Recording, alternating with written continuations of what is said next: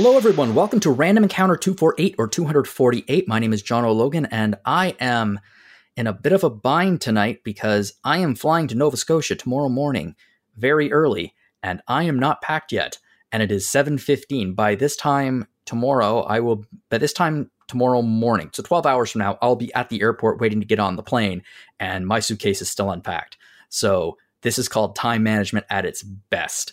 But that's okay, because I am here to talk some video games with a fantastic panel. They are going to calm my nerves, and they are going to make me relax into this, so I'm not panicking. So let's meet our panel today. Zach Wilkerson. Hello. And Izzy Parsons. Hi. Zach, you just actually got back from a big trip overseas, didn't you? I did, yeah. My girlfriend, who I guess I could just say is Alana, who used to work here. I was over there for about 2 months. We went to Paris. We went to Italy. I'm a teacher, so I kind of have that ability to kind of be somewhere else for 2 months, and it was amazing. That's lovely. Has traveling settled down? Because I know in 2020 it was either impossible or a nightmare. In 2021, it was just a pain in the butt. I mean, it's definitely settled down, but like in Europe, there are a lot of strikes going on. So like we were supposed to fly out of Rome one day, and then our flight got canceled. And because everything else was booked, we couldn't fly out for 2 more days. So we got put up in a hotel for 2 days. Oh, wow. Which isn't the worst thing in the world, a hotel in Rome. But like she had to work and things like that. So it's still a little bit of a challenge, but it's certainly more doable than it was 2 years ago. Yeah, I am flying out from Pearson, which is currently apparently considered to be the worst airport in the world. That's impressive. Yeah, delays at Pearson are apparently like they've made worldwide news. I saw it as one of the top stories on CNN a few weeks ago. Thankfully, this flight that I'm taking has never been canceled, and it's very rarely delayed, like historically over the last couple of weeks. So I think I'm safe. How long is the flight to Nova Scotia from where you are? It's only like 2.5 hours. Yeah, I figured. Yeah. I mean, I'm flying to PEI first. Because I'm meeting my parents there, and we're going to see a show at the Charlottetown Festival, a theater festival there, and then we'll take the ferry back. Yeah, the ferry. There was a big story in the Maritimes. One of the ferries to PEI, the engine room caught on fire, and they had to ground the ferry, and like everyone's cars, because it's a car loading ferry, so there were like hundreds of cars stuck on this boat for like weeks. I mean, it's always like a good thing though, so in some ways, because then like there's no way it's going to happen again anytime soon. I guess, but I've taken the ferry many times, and at no point have I ever gotten on thinking, I wonder if this is going to be on fire by the end of this trip. And now I will. So anyway, it's, you know what, I'm traveling tomorrow, but I know two people who are not going to be traveling, and that's neither of you, because you have your butts planted in front of the television playing one of the two games that we're going to be discussing today. But we aren't going to talk about that yet. Instead, we are going to jump in with another highly anticipated game that got released. That is a remake, and that is Live Alive. This is a Square. I was about to say it's a Square Enix, but it's kind of like it's a Squaresoft game. Here's the problem. For years and years and years, we had no idea whether it was called Live Alive, Live Alive, or Live Alive. Now we are sure that it's called Live Alive, and it just sounds wrong to me. But this was a 1994 SNES RPG that was released in Japan and was never actually localized for the West. However, there was a fan translation, as many Squaresoft RPGs were translated by fans. I played it 2 decades ago. I remember enjoying it quite a bit. It was not the best looker on the SNES. In terms of graphics, the original looked very similar to, I would say it looked very similar to about somewhere between Final Fantasy IV and Final Fantasy V in terms of the graphics. Did not look bad, just didn't look stunning. It didn't look not even remotely approaching Final Fantasy VI or Chrono Trigger, which immediately followed this. But finally, the West is getting Live Alive with not just a remaster, but a full HD 2D remake. It has brand new pixel art, has brand new larger and more detailed character sprites. It has that sense of depth that we see in Octopath Traveler. There are tons of other HD 2D games coming out, including the Dragon Quest III remake, Triangle Strategy, which is, it's technically HD 2D, but for me, the isometric POV doesn't quite seem as striking to me. But this version also includes some brand new features such as voice acting. And people have been really, really enjoying this, including you, Izzy. You wrote the review for the site.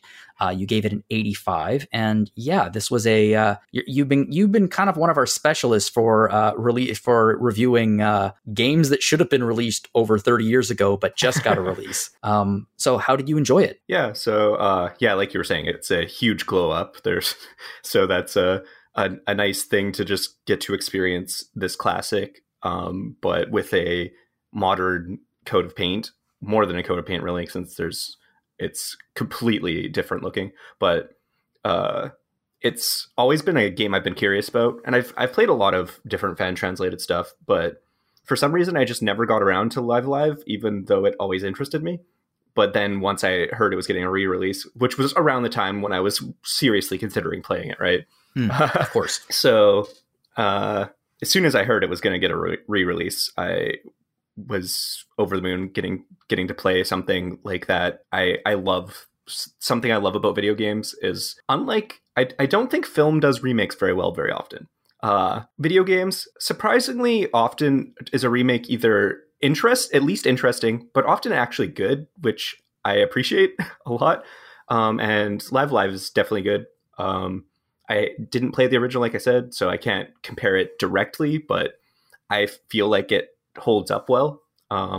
So yeah, I guess premise of Live Live, if someone hasn't figured it out or learned by now from all the trailers Nintendo was putting out and Square was putting out, is kind of similar to Octopath Traveler. There's 7 stories, 7 different main characters, and you can play them in any order. But unlike Octopath, they take place in different times. So there's one that's takes place in Imperial China. There's one that takes place in the distant future. There's one that takes place in prehistory.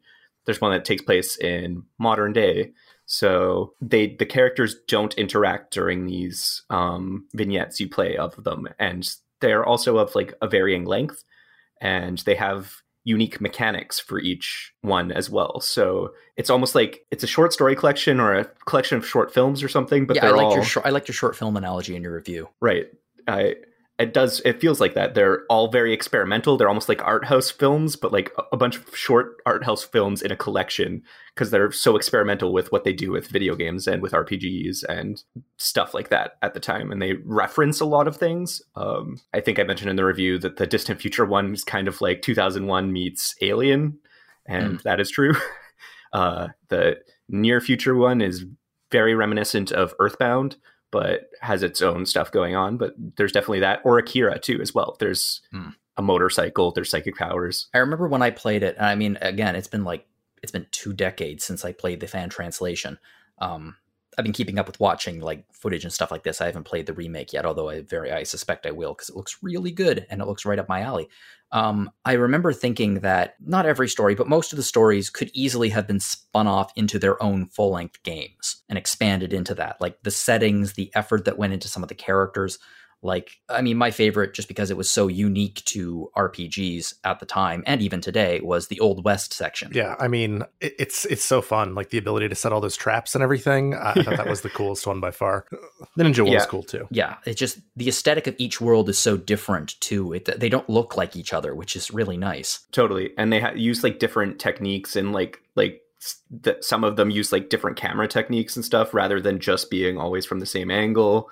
And there's all kinds of little different touches that make them feel really different. Yeah, and there are like cutscenes and things like that. Like I remember the cutscene going into the ninjas section, like the ninjas flying in on a kite. The whole intro section of the ninja part is gorgeous in the remake for sure. I thought in general that was the most gorgeous one. Like as you're running along those rooftops. Oh yeah, so just cool. Like I think it's the best looking 3D or 2D HD game that of the 3, because I've played Triangle Strategy as well, in Octopath, and I think it's better looking than either of them. I agree. I think they've really ironed out the kinks with the whole process, the whole style, and the look. Yeah, I'm looking forward to more games coming in that style, since it sounds like Square Enix is really going for it. Yeah, so counting the days until we get a Chrono Trigger remake with it. I don't know where that is.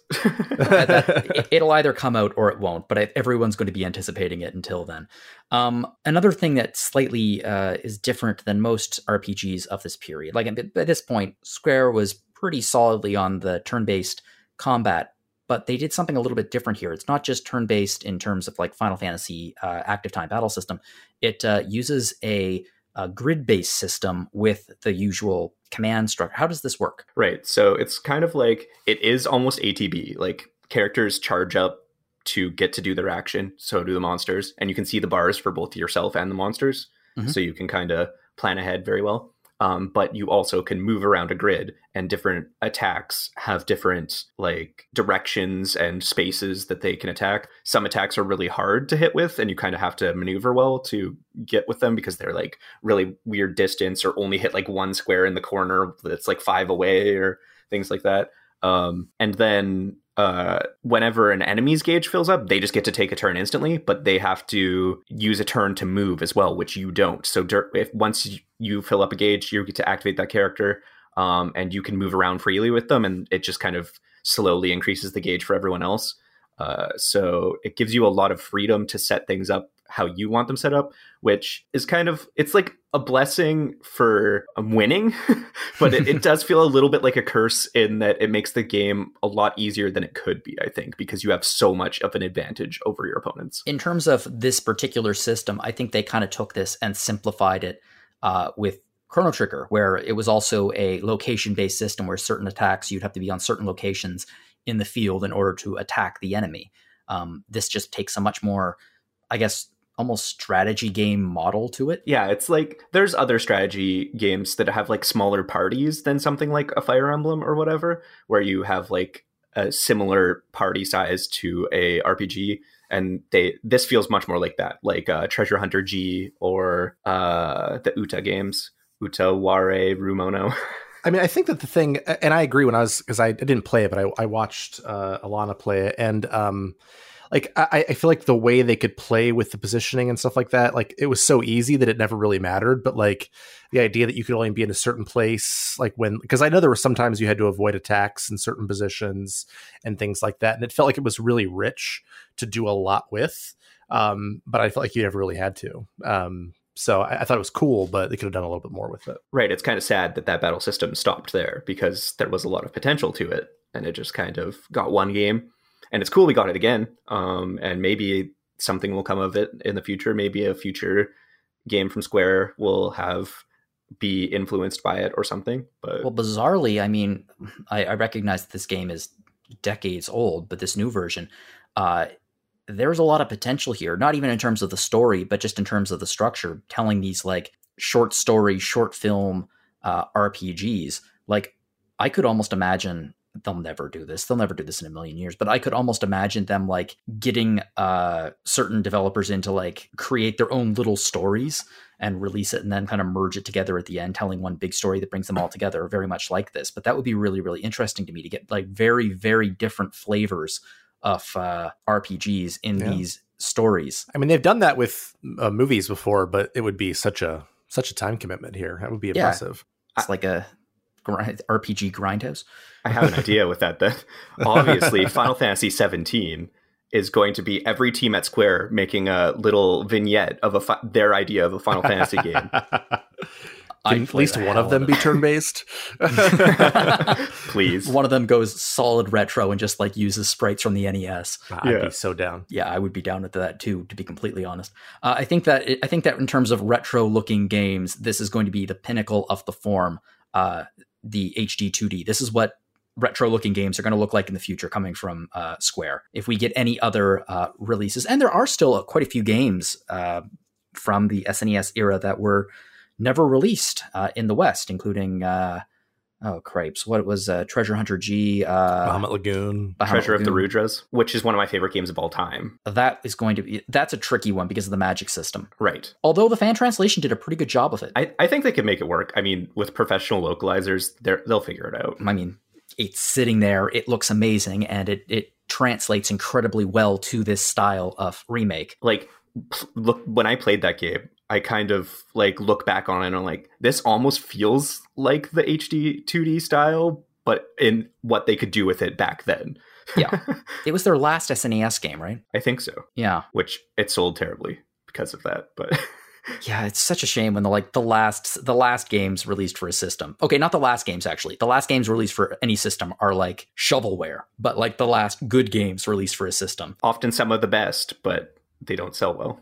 Or in the case of the Nintendo Wii U, just the entire run of it, just brilliant games, but on a system that was never popular, and now they're just re-releasing them all on the Switch, and people are like, heck, these are good. Anyway, one of the things that's new in this version is voice acting, which is, interesting because obviously the Super Nintendo version had no voice acting. How's the voice acting in it? It's pretty good. I'm pretty pleased with it. There's like every character has a voice. I mean, there's definitely some voice actors that do more than one character, but there's like each timeline has like some effort put into like accents and things to try and make it fit with that timeline.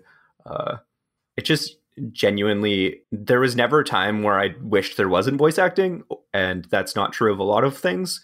I'm not usually big on voice acting in my games, to be honest. So yeah, especially for me in classic RPGs, because there's a lot of text, and I'm a very, very fast reader. So I like just read the text really, really fast, but it drives me crazy if like I'm done reading and voice actors are only like a quarter of the way through the sentence. Same. I would say that's something, the short runtime and the quick pacing and like the vignette structure works well for that too as well, right? So you're not spending too long with the same voice actors, and there's not that much dialogue in each of these given stories either. Yeah, the game isn't too long. It's about, what would you say, like maybe 15 to 20 hours, 25? I would say, 25 is probably like the most you're going to spend on it. You could maybe spend 30 if you really wanted to do everything. I think that would probably be like do everything and don't look anything up to do everything. I mean, that's a nice change of pace from some 150-hour games, which absolutely consume your life and you do nothing else but play it for weeks on end. Totally. Not saying that that's a current thing that both of you are going through, but hey. I wish that we had more RPGs of this length, because I'm totally cool with the giant RPGs, as you've mentioned, but there is something to be said that I would like more of this kind of length.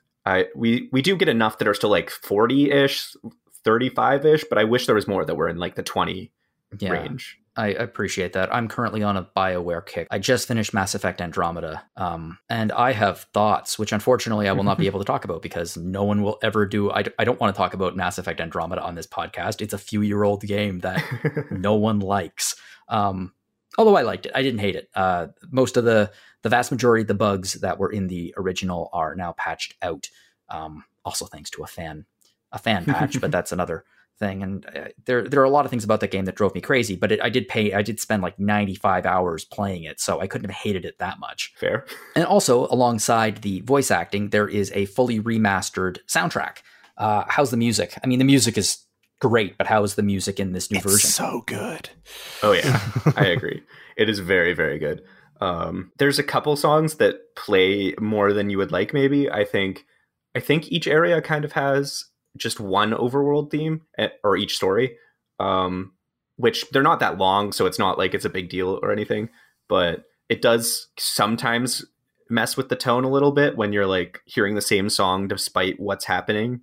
And it doesn't always like work out like that. Sometimes it plays new songs, like there's a sad song, but then sometimes it goes back to the not sad song even before you feel like it should, things like that. But I don't think that's a huge issue or anything. Something I noticed.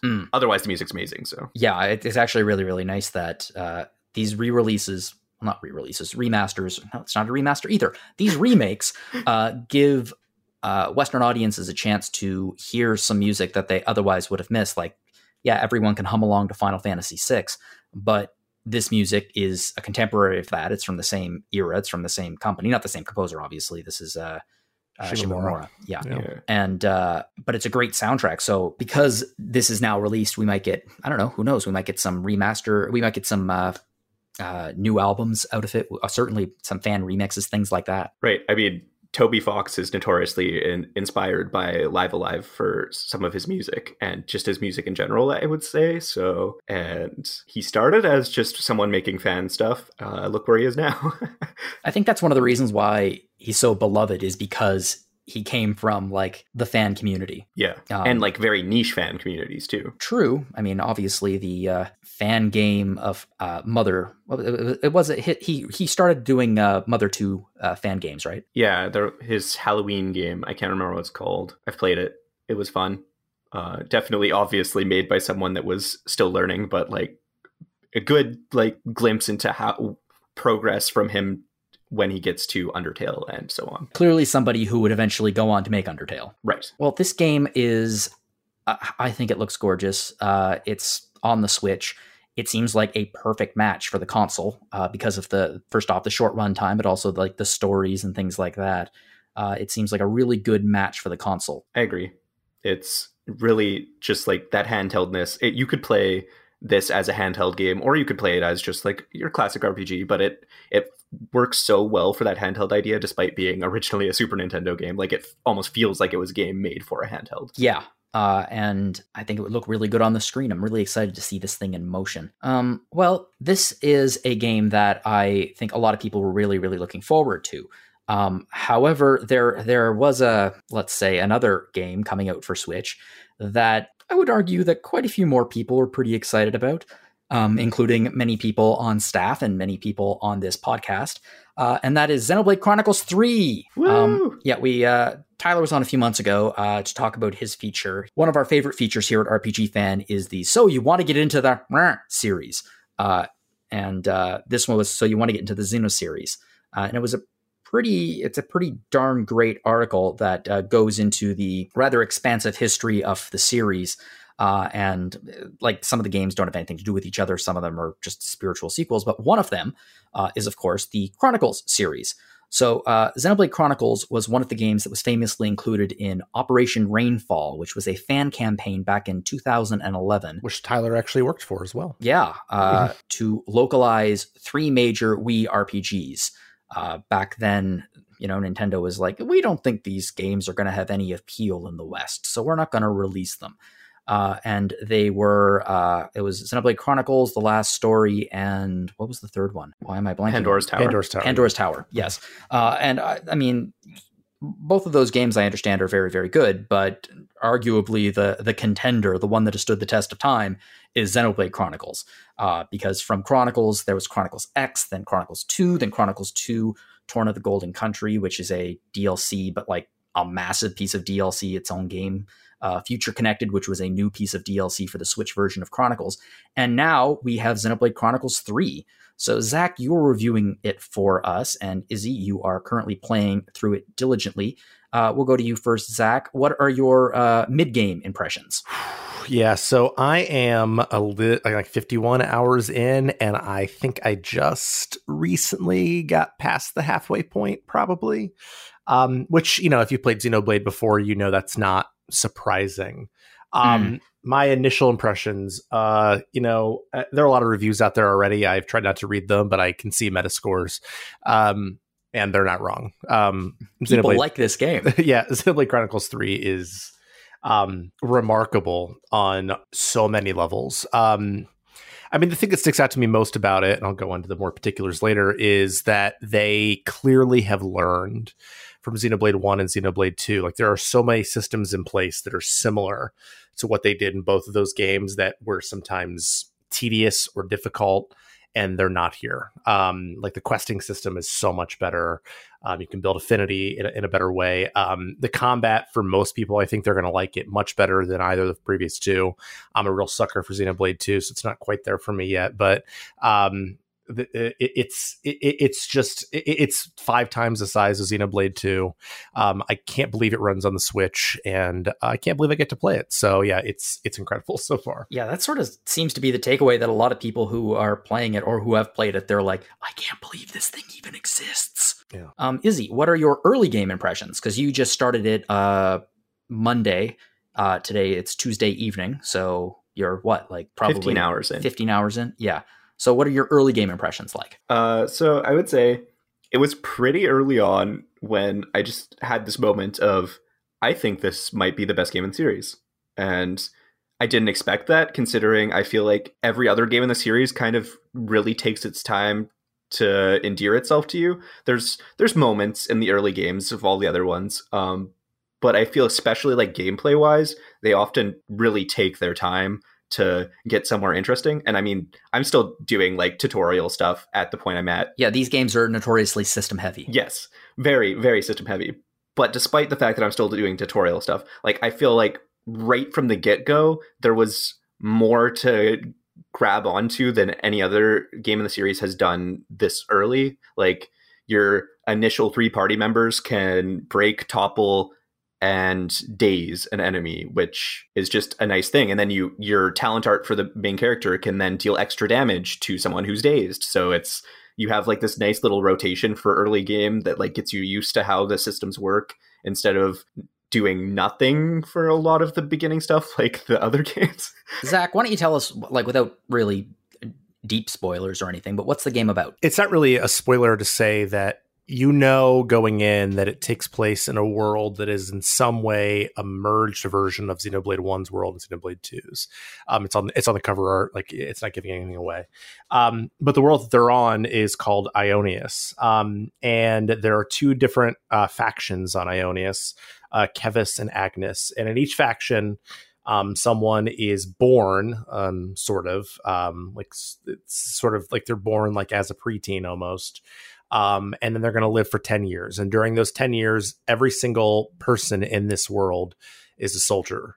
So if you are a soldier born into Kevis, you will spend 10 years fighting against Agnes, unless you die, of course, before the end of those 10 years. If you make it to the end of those 10 years, then you go to like a ceremony where you're sent off. The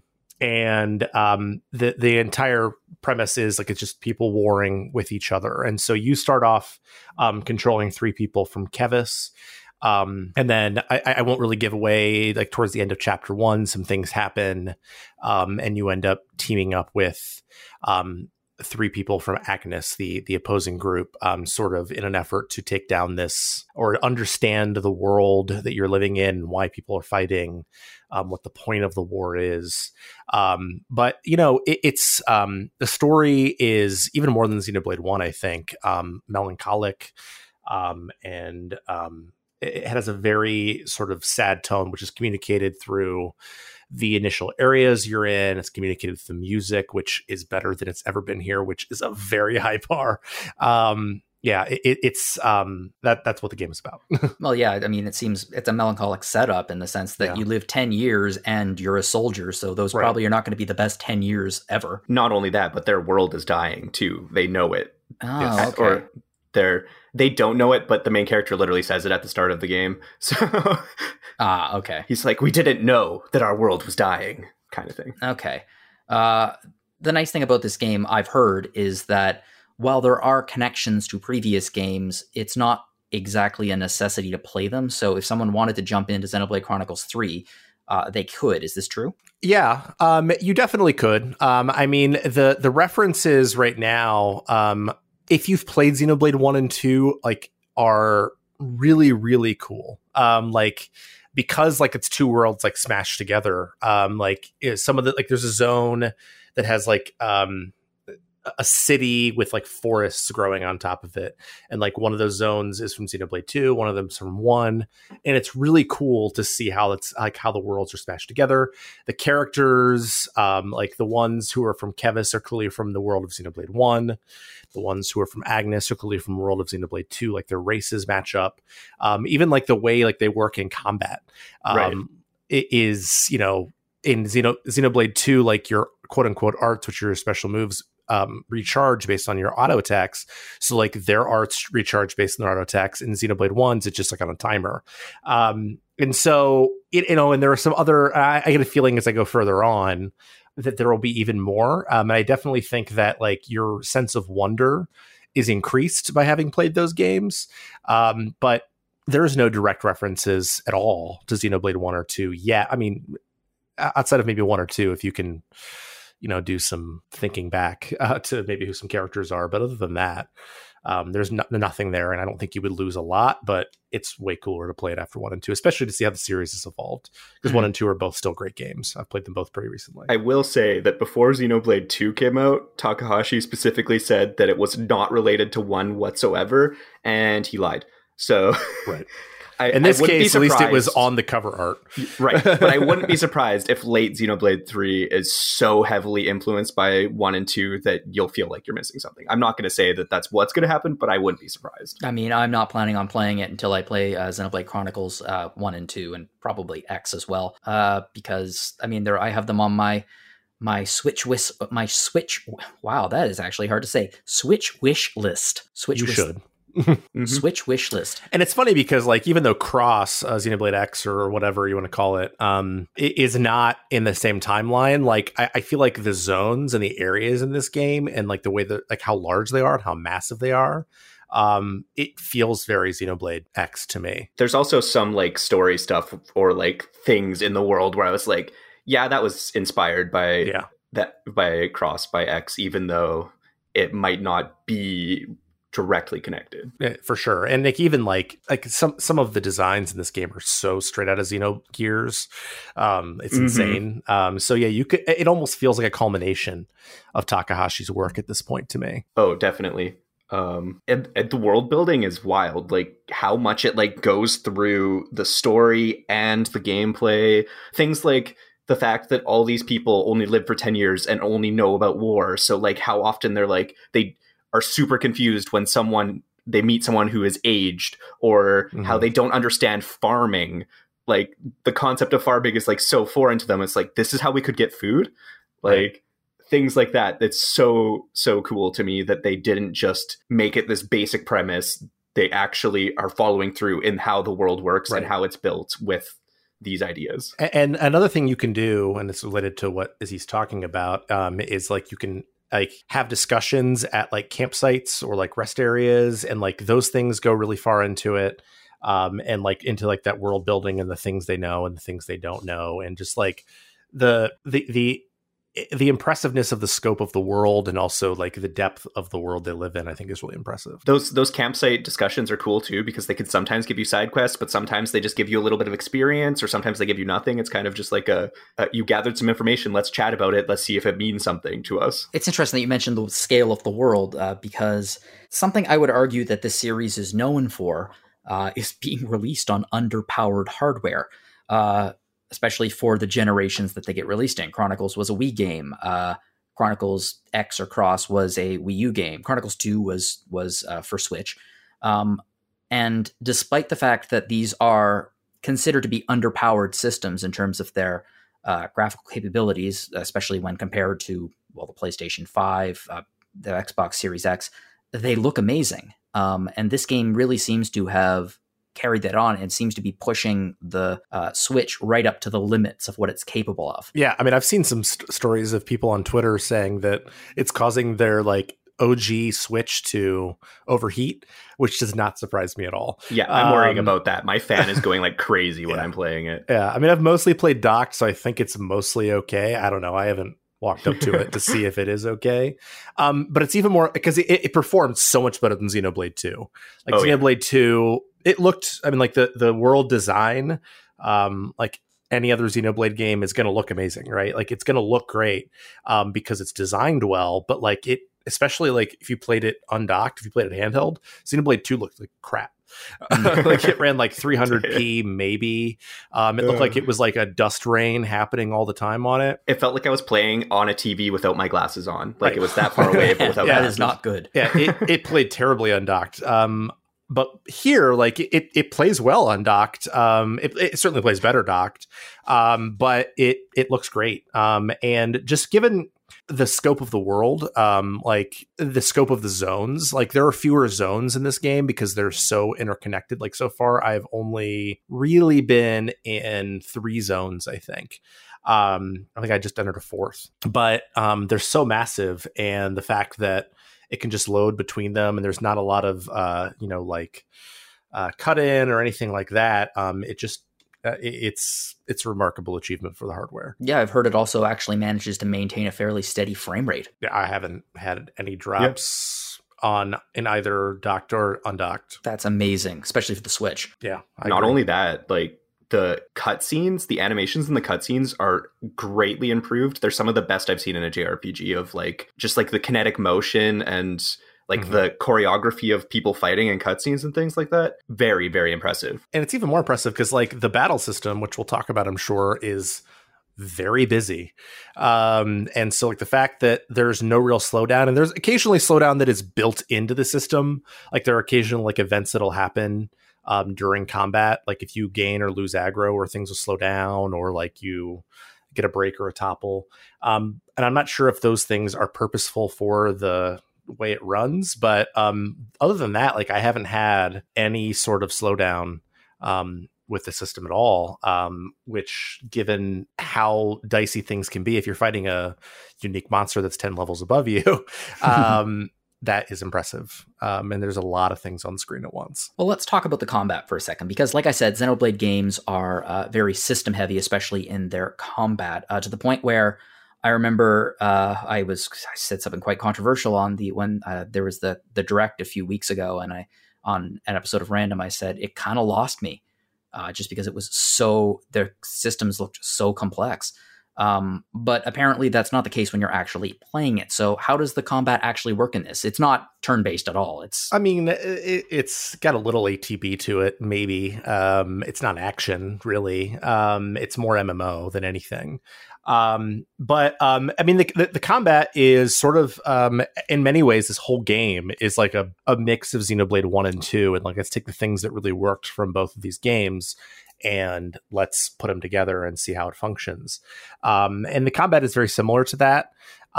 So basically, you have auto attacks, which is sort of your baseline attack, in combat. But then you also have like an arts palette, which are like more powerful attacks, can give like buffs, debuffs, things like that, or heal or draw aggro or whatever.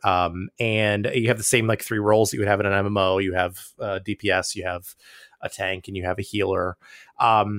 And eventually, like you can like change classes to like other people's classes in your party. And you can get some of their arts as well. And then you can like interlink those arts to make them work. And you eventually can become like a machine life form as well, and like do attacks through that. There are chain attacks as well, which allow you to do like massive damage. And like even in the mid game, chain attacks are super broken in this game. It's very similar to an MMO, but it's a little bit less complex than Xenoblade 2, to be honest with you. Xenoblade 2, I think, for a lot of people, especially given how slowly they rolled it out, people struggled with it. But I think that the thing that makes this work really well for people is, first of all, as Izzy said, early on, they give you a fair number of tools, but it's a manageable number of tools to work with. And then they consistently add just a tiny bit on and a tiny bit on and a tiny bit on, until at the point I am, probably just like in this chapter, I got all the tools that are at my disposal, and it doesn't feel overwhelming to me. But also, like, as a person who like did like hardcore challenge mode grinding in Xenoblade 2, like it feels like it's not bad. So I think it might be overwhelming for some people, but it rolls it out so slowly that if you're a veteran of the series, no problems. If you're new, you might struggle a little bit, but one of the nice things is they give you tutorials where you can literally go in and test out the different things that they've given you. So like they'll say like, hey, you need to break an enemy or whatever.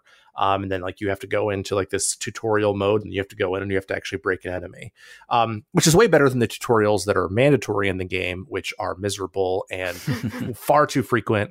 And I hate them. I guarantee at some point they will patch it out. Some of the tutorials are ludicrous, where you have to go through and do like the exact same thing 6 times for every party member, for every single party member. And they like do this thing where they'll do the same tutorial twice. Like a window will pop up, it'll tell you about it, then it'll make you do it while telling you about it. Yeah, but those go away after about 15 hours.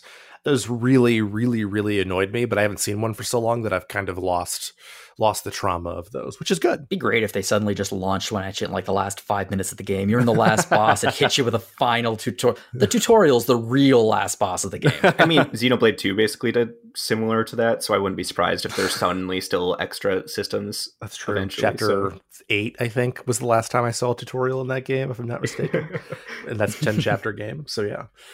One of the coolest things that I've seen in footage from this game is you can join your characters together for combat. How does that work? So that was like the robot form that I was talking about earlier. Mm-hmm. So early on in the story, I won't really say how, like you'll eventually get linked up. So like one Kevis member and one Agnes member will be linked up. And then like over combat by like performing what's called fusion arts, which is like linking like the base class art with like one that you've carried over from another class. You can slowly build up, at least I think that's how it builds up. You can slowly build up your what's called interlink level. And then you can launch your what's called Ouroboros form, or your robot form. And you can like deal out massive damage. You can't take any damage. And like all three members can do that.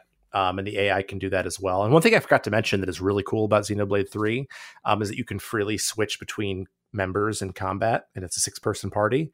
And that is a huge thing after Xenoblade 2, where I wanted to do that all the time because they would never do what I wanted when I wanted them to do it. And it's very helpful here. Yeah, I think that's one of my biggest improvements on the combat is being able to switch characters. I feel like Xenoblade 1 and 2 had a really big problem with disaster recovery where you just couldn't, because you only can play as one person. So unless you're playing as a character who can recover from the disaster, which is often not the case because you often need more than one character to recover, if battle started going badly, you usually lost. But I've found more often than not in Xenoblade 3, I can turn things back around by like switching to a healer, switching to the tank, then turning on their interlink forms purposely and things like that to really solve my problems. And I really like that. I appreciate that a lot. So I don't know if this would be a spoiler or not. So in terms of joining your characters together, can every character join with every other character? Like, no.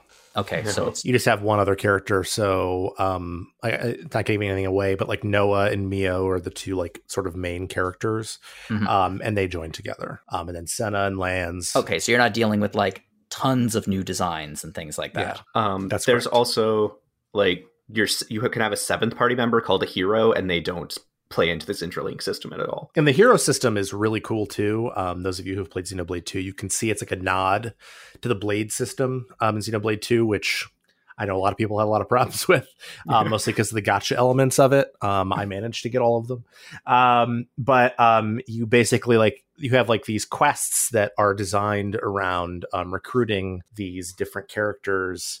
And they'll come into your party and they'll have, their own class. And then like you eventually can like pull their class onto yours. And like in total in the game, I think there are 20 different classes. So that means there are 14 different heroes. I could have that number wrong. There's 17 different heroes, I think. Okay. But the point is that it gives you a lot of flexibility in combat. Every character can play different jobs, or different classes rather. They can all have different party makeups, party setups, and a lot of them are viable. Like in Xenoblade 2, like I was like, why would I use anyone except Mithra? Because she's just going to crit and heal constantly, and I can just like spam arts.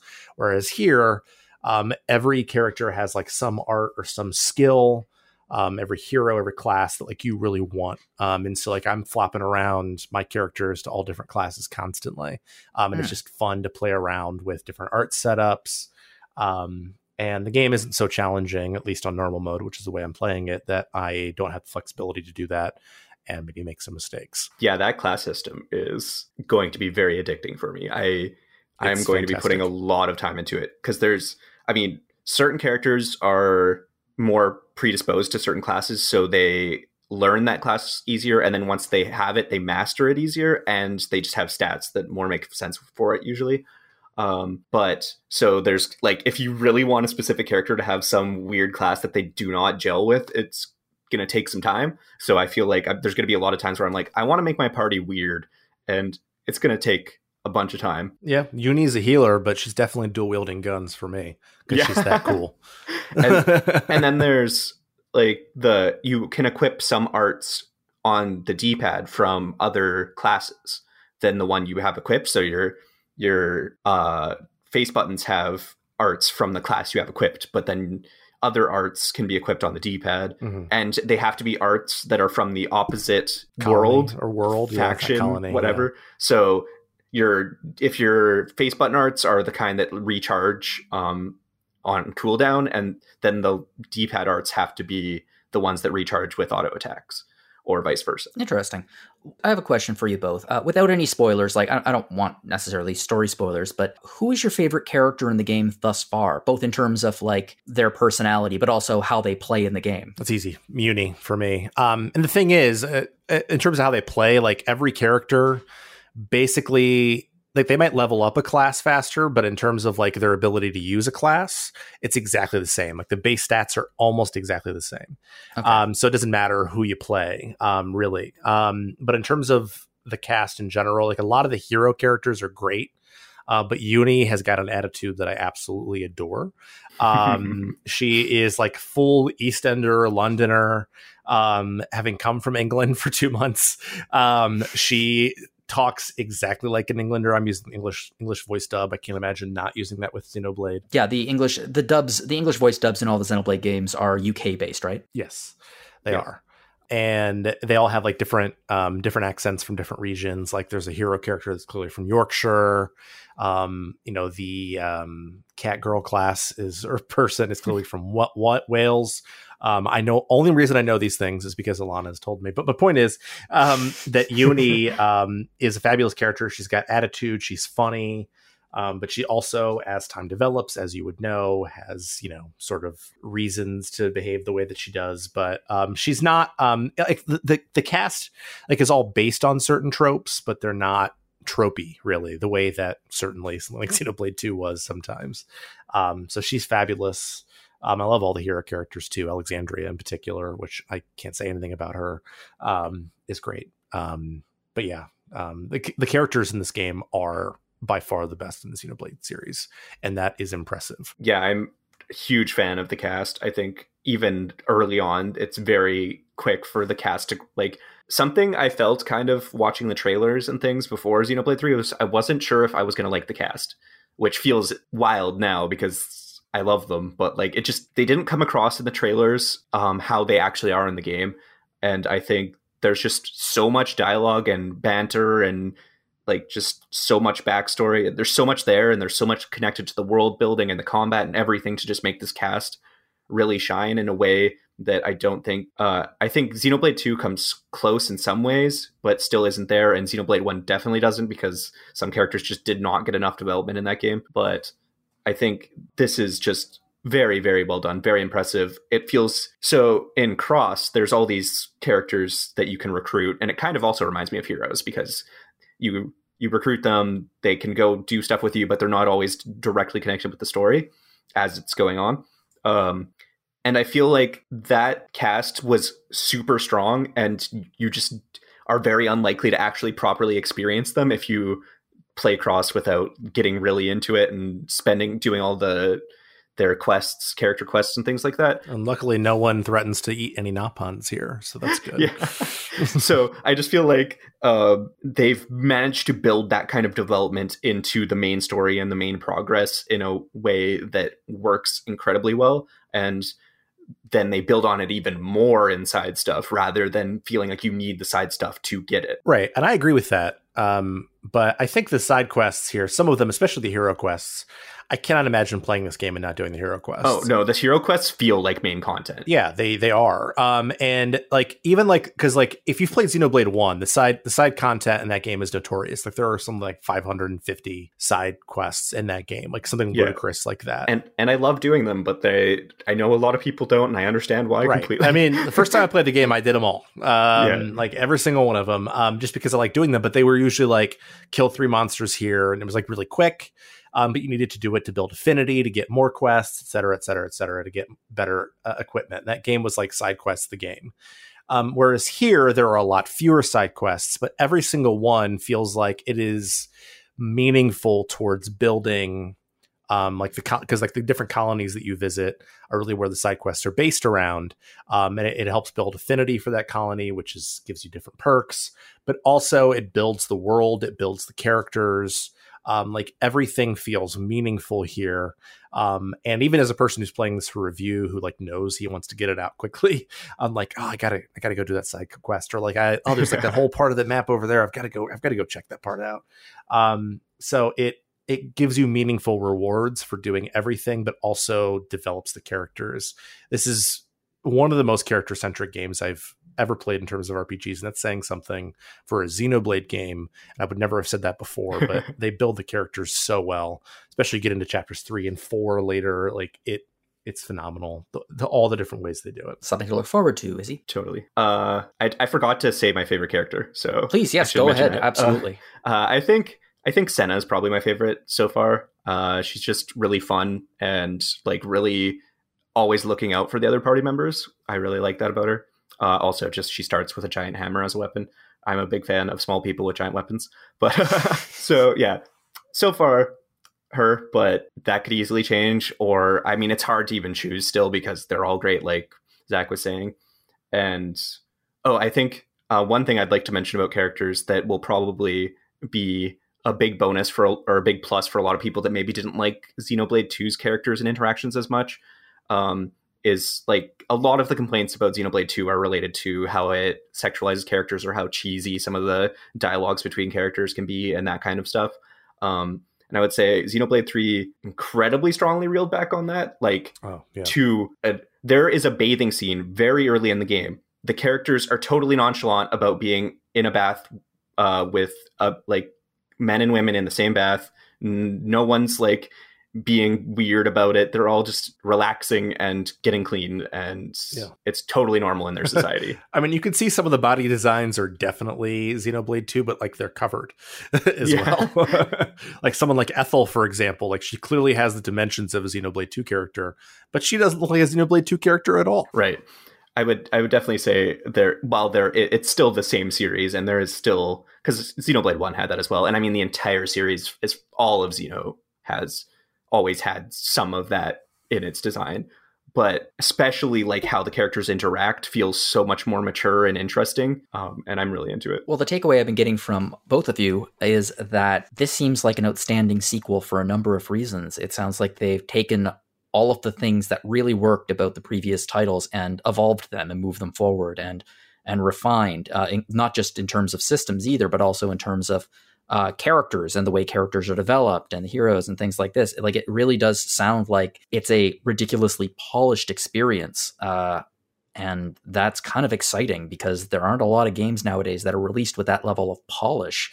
Not even in terms of like gameplay and stuff like that, but also in terms of just being able to play the game, period, with frame rate issues or things like that. It sounds like they did a really good job. Oh, they did. I mean, like my game has crashed once or twice. But other than that, like just put your Switch in the fridge. It'll be fine. Right. That'll save it. It's definitely the most refined Xenoblade experience. You can tell they're developers who listen. When people complained about this or that or the other thing. Like I even think about like those giant affinity charts in Xenoblade 1 that were a nightmare to fill out. Like you would have to go like find this person in this colony at this time of day. But here, like they give you a little like star over their name, and like it's just easy. It's just easier to interact with the systems. They haven't been dumbed down really. They have been streamlined in a way that is just easier to access. To get to those things that Xenoblade wants to be about, like community building and the people and the combat and the exploration, which is just unbelievable in this game. Yeah, you mentioned the world. It's interesting. It's not an open world, is it? It's connected zones, right? Yes. So it like the first two zones in particular are massive. Like each one is maybe 5 times the size of a zone in Xenoblade 2. But you still occasionally have to go through loading screens to get to another zone, but they are very few and far between. Like in Xenoblade 1, there are probably like 17, 18 zones. I don't know in Xenoblade 2, I can't remember. But here I'm only at 3 and I'm a little over I'm in the 4th main zone and I'm a little over halfway. But like each zone is so massive that it could be its own world. And something I like is that the world feels very connected in a way that Xenoblade 1 did, and Xenoblade 2 kind of felt like almost arbitrary. Like it was hard sometimes to even picture where you were in relation to things, especially in different zones, not so much in the same zone, but different zones. And I think Xenoblade 3 has improved on that a lot and feels like a callback to Xenoblade 1 in that way, where you can look and see things really far away and like feel where you are in the world in relation to other places you've been. Well, that's interesting. What is it called? There's a concept at Walt Disney World that Walt Disney championed. I think it was called the weenie system, where a weenie is something that you see in the background that helps you keep your sense of where you are in the park. So like Cinderella's castle would be a weenie, or like the spaceship in Tomorrowland would be the weenie. I remember Caitlin passionately hates this phrase. But it seems like that's what you're kind of talking about, where you can kind of see where you are in relation to everywhere else based on what's around you and in the back for sure. or far away. Like in Xenoblade 1, like sort of like the iconic thing is like you can see the Mechonis out in Gower Plain, whereas here you can see different zones everywhere, even more so than in Xenoblade 1. So it even gives you more of that sense of connectedness, I think. All right. Well, what I see in the distance for us is the end of the show coming up. But before we do that, I wanted to do a discussion question. First, let's just say Xenoblade Chronicles 3 sounds like it's going to get a good review from you, Zach. Yeah, I don't know the number yet, but it'll be in the 90s unless something stumbles dramatically. And it's been getting pretty high numbers across the board. And more importantly than the numbers, what I've read about it thus far has been very, very positive. And talking to both of you, of course. So I think that we might have a contender for Game of the Year, perhaps. I think it's the only thing I could knock Elden Ring off at this point. So we'll see. Depending on where you're coming from, but for our particular demographic. Indeed. All right. Well, for today's discussion question, something actually, Izzy, that you said earlier in this episode inspired this thought. It's something that is somewhat unique, which is not all of them, of course, but many of them. Video game remakes seem to work in a way that a lot of films don't. Why do you think that is? Why do you think that why do you think so many video games get remade, and why do you think these remakes, quote unquote, work in comparison to like a film, for example? Or, well, I guess theater is theater is entirely a remake based industry. Because every single show is a remake of a play. But why do you think that video game remakes work so well a lot of the time? Obviously not all of them, but a lot of the time. So, Zach, what do you think? That is a difficult question. Obviously, there are some bad remakes, like let's just say the Secret of Mana, the 3D remake that was a few years ago, that kind of thing, which was just a disaster. I think a lot of it has to do with the fact that film is film to some degree.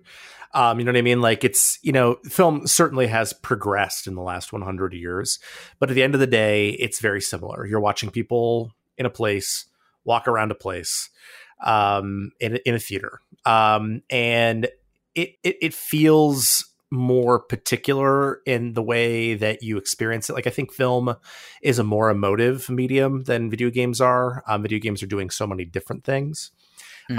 Whereas film, I think ultimately, I think Roger Ebert said that it was like an empathy machine, I think he coined the term.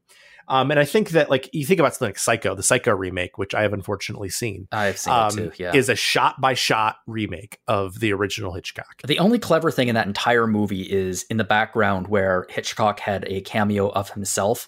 Yeah. The director of this put in a Hitchcock lookalike and himself arguing with the Hitchcock lookalike. Yeah.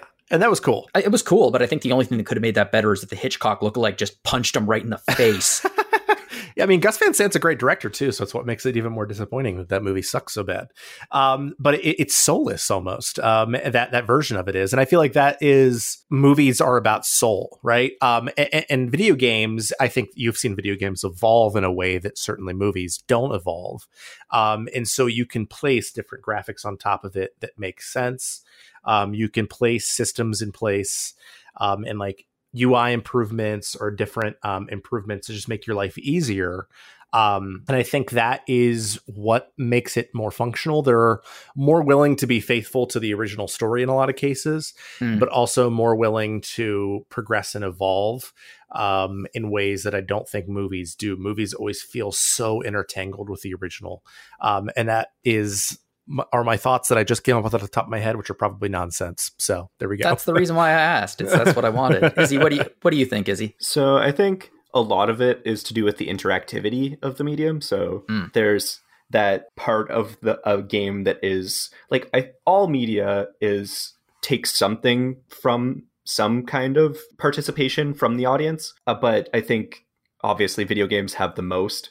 And I think that participation also kind of ties video games to people in a way. It makes like you have moments and memories of not just plot beats or like visual effects or things. You also have moments that you specifically personally did as a person. You have moments of all kinds of weird like systems and stuff. So there's not only is there that like getting to play a remake is like getting to try and re-experience those moments you created in by playing it, but I guess there's also just the fact that with video games you can just improve the visuals. Like some games just looked bad, you can make them look better.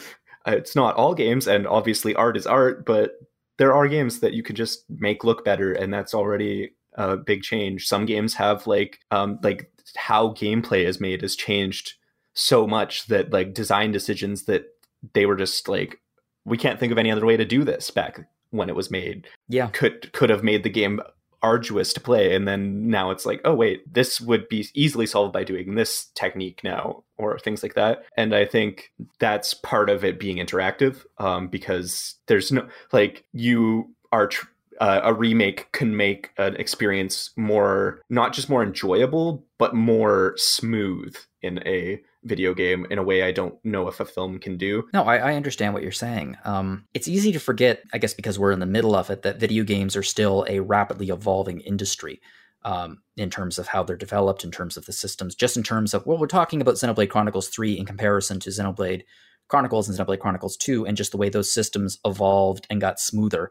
And at some point, if they decide to remake Xenoblade Chronicles in like 10 years, I suspect that the systems that are so smooth in 3 would be imported into the remake. I mean, there's a lot of definitive edition in 3 as well. You can see them sort of iterating. Yeah. And there's a lot of different kinds of remakes for video games as well. There is let's call it the Psycho remake, which is the 1-for-1 remake, which sometimes can be super successful, like in the case of Legend of Zelda Link's Awakening, and other times be, as you said, completely and utterly soulless, like the Secret of Mana remake. And then, of course, there's the expanded remake that expands the story and the world and the graphics, like the Final Fantasy VII remake. And then there are remakes that do that as well, but also get rid of gameplay conventions that we've moved beyond. Like, for example, Resident Evil 2 remake, thank God tank controls are gone. Now you just have a good old-fashioned over-the-shoulder, because it works better to service the story and the gameplay. And yeah, there are a lot of people who miss the tank controls, but I think a lot of that's just nostalgia rather than actual objective, this is better thinking. But that's just where I'm coming from. So I don't know. You're right, because video games are such an interactive industry, and the overall experience and the smoothness, what's the word I'm looking for? User friendliness of being able to play them is so important, that being able to refine that and make it better for the player can create a better experience. And I think that might be why they work. Maybe. Yeah, I mean, I think quality of life is a big factor in a lot of them. Yeah, and 7 is doing something very different. And I think that all the criticisms I have of 7 remake, Nomura and company, like, they understood how to nod back, how to move forward, how to do it in a different way that makes people happy. And I think at the end of the day, like, a lot of times in video game industry, like, they're just interested in telling a good story as opposed to like doing something clever with a remake. And I think 7 remake is a little guilty of that in its ending, maybe, but they also just like add great characters in, and like they just add good stuff in. And maybe film feels like it can't do that. I don't know. It's a great question. I mean, there's also like the cash grab idea. Like, let's take a classic and remake it for today, but let's not put any real thought into it. Let's just make it soulless and polished, and any message that there is surface. Like, the first thing that comes to mind for me is RoboCop versus the original. I guess the video game equivalent of the remake of RoboCop would be like Warcraft 3 Reforged, which it's clearly like a mandate. We have this. We want to release it to earn some more money. It doesn't matter if it's good or not. And I guess the equivalent to something like, say, Chrono Cross Remastered, where it just doesn't run as well as the original, is like when they make weird re-releases of movies, so it's the same movie but it has like a weird filter over it, like suddenly the movie's bluer or things like that. Yeah, like, well, I mean, if we want to go for the ultimate example of that, that's Star Wars. That's the original trilogy being released in 1997. Okay, yeah, we've managed to get this down. So remasters are the special editions of video games. Remakes are like I guess anything that puts remake after it, which is kind of crazy when you think about it. Like, in 20 years from now, it's going to be like the Final Fantasy VII remake what happens when you remake the remake? And I also think that like cultural touchstone has something to do with it. Like if it's enough of a deal to be remade as a movie, it's going to be a way bigger deal than any video game is, right? And so I think about like some of the changes they made in like that version of Star Wars, which are minimal. Who cares who shot first? Oh my gosh. Well, thank you. There's the hate mail going to be rolling into my... Yeah, I hope it does. I hope it does. Please forward it to me. I will respond. Like, who cares? But like, people get so hung up on that stuff, and I think that is part of it as well. Is just like the collective conscious, I'll say. I'm playing too many Takahashi games. Yeah, I was just gonna say. But yeah, I think that's part of it too. I don't know. Yep. It's all about how many childhoods can be ruined, I guess. I guess it's also partially just what people are used to as well. Video games have been remade since basically video games existed. So it's just kind of like it's part of video game culture. And like theater is transformative. It's like a huge part of what theater is being transformative. And so you just can't even like compare it almost in that respect, because the history is just so different. It's true. And the thing about theater for me is that theater is, theater is not cheap. It is not inexpensive, but compared to like a multi-million-dollar movie, it really is. And I'm not talking about necessarily like a big Broadway production, but like a lot of Shakespeare in the Park. Yeah, a lot of remakes, so to speak. You just need a cast of talented people who have a passion for the text and an idea about how it can be reinterpreted. And you can just do that in a park.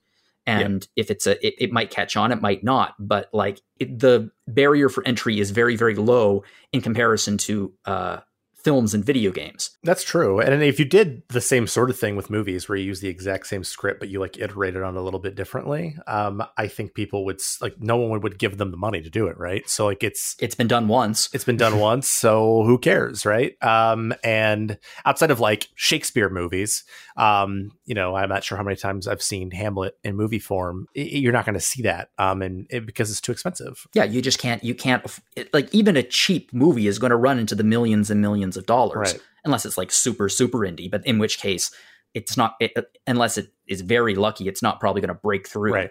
I don't need to see a remake of Clerks, so I'm good. No, you could just watch Clerks 2 or 3 that's coming out. I mean, that is the plot of Clerks 3, apparently. They're going to be making Clerks 1. That's amazing. Which is pretty meta, and I actually think it's pretty interesting. I like Kevin Smith more than some people, so yeah. I had all of the DVDs on my shelf when I was in high school, and I think that certain films in that series... Even Mallrats? I had Mallrats for the audio commentary more than anything. The audio commentaries were the best thing about those films. The audio commentaries were Kevin Smith podcast before Kevin Smith was podcasting.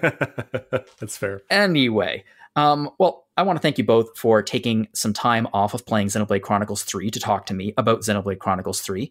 I assume that both of you will get right back to your fun after we leave off. Yeah. Well, I have to review Soul Hackers 2, so there's that as well. Oh, of course. Yeah, the review train never ends here at RPG Fan. There's always something else coming out. Yeah, just out of curiosity, Izzy, how is it so far? It is a game in which my opinion on it keeps changing. And not always negative or positive, or, just I do not know where I'm going to land on it in the end whatsoever. You know what? I think that's a good reason why a lot of people talk about should you finish video games? Do you need to beat a video game to form an opinion on it? And I think if you're a casual gamer, you don't need to. I do firmly believe that if you are a reviewer, you need to maybe not absorb every bit of side content, but you need to see everything that the game offers in order to form an opinion that you should be able to share with people. And in this case, Soul Hackers 2, this is the reason why. Yeah, totally. I agree. Anyway, well, thank you. Like I said, thank you both for coming. For everyone who's listening, I want to tell you that we have some very big news about RPG Fan. We have a store now. Yes, we have opened RPG Fan store. We sell a number of things. We sell t-shirts, we sell mugs, we sell stickers, we sell magnets. We have a bunch of other products that are on the horizon. As soon as the store opened, I ordered 2 mugs, 2 t-shirts, all of the magnets. So my fridge is going to be covered with RPG Fan, which is something I've always dreamed of. And I get to wear it on my shirt now. So I get to wear it. It's like my sports team. It's my equivalent of my sports team. I'll be repping RPG Fan as well. Don't worry. Oh yeah, I know. We all will. So if you are interested in taking a look at our wares, you can find everything at www.rpgfan.com/shop. And please take a look. And if you have ideas or suggestions for products, you can send them off to me, I guess, and you can do so at jlogan@rpgfan.com. If you want to follow me on Twitter, you can find me there at Jono_Logan. Zach, where can we find you online? The best way is probably email, ZachW@rpgfan.com. You can also find me on RPG Fans Discord at ZachW. Cool. And Izzy, where can we find you online? So I'm afraid of social media. So smart person. You can find me by messaging Jono, and then he can forward things to me, or he can just answer them, and I don't even have to deal with it at all. Oh, thank you. Okay. Well, it's pushing all the work over to me. If you don't feel like messaging me, you can always message one of our other hosts at one of the other podcasts here at RPG Fan. For example, Mike Solosi at Retro Encounter. This month, Solosi and the panel are taking a deep look at the PS3 classic Tales of Xillia. And that's been going really, really well. I think Solosi took a week off, so the second part is going to be posted later this week. It's a pretty good episode. Yeah, so I look forward to listening to that. Rhythm Encounter is our other podcast that is released every alternate Monday with us. Last week was The Road SNES Traveled, which was all about music from SNES RPGs that are not Final Fantasy or Chrono Trigger, because believe it or not, they do exist. And it was a really, really cool episode. And I actually got to listen to some music that I never thought I'd actually hear on Rhythm Encounter, including some games that have never been talked about before from RPG Fan. Some interesting titles there. And then next week on Rhythm Encounter, it's going to be tropical island themes from RPG. And personally, I have my fingers crossed for some Star Tropics because I love myself some Star Tropics.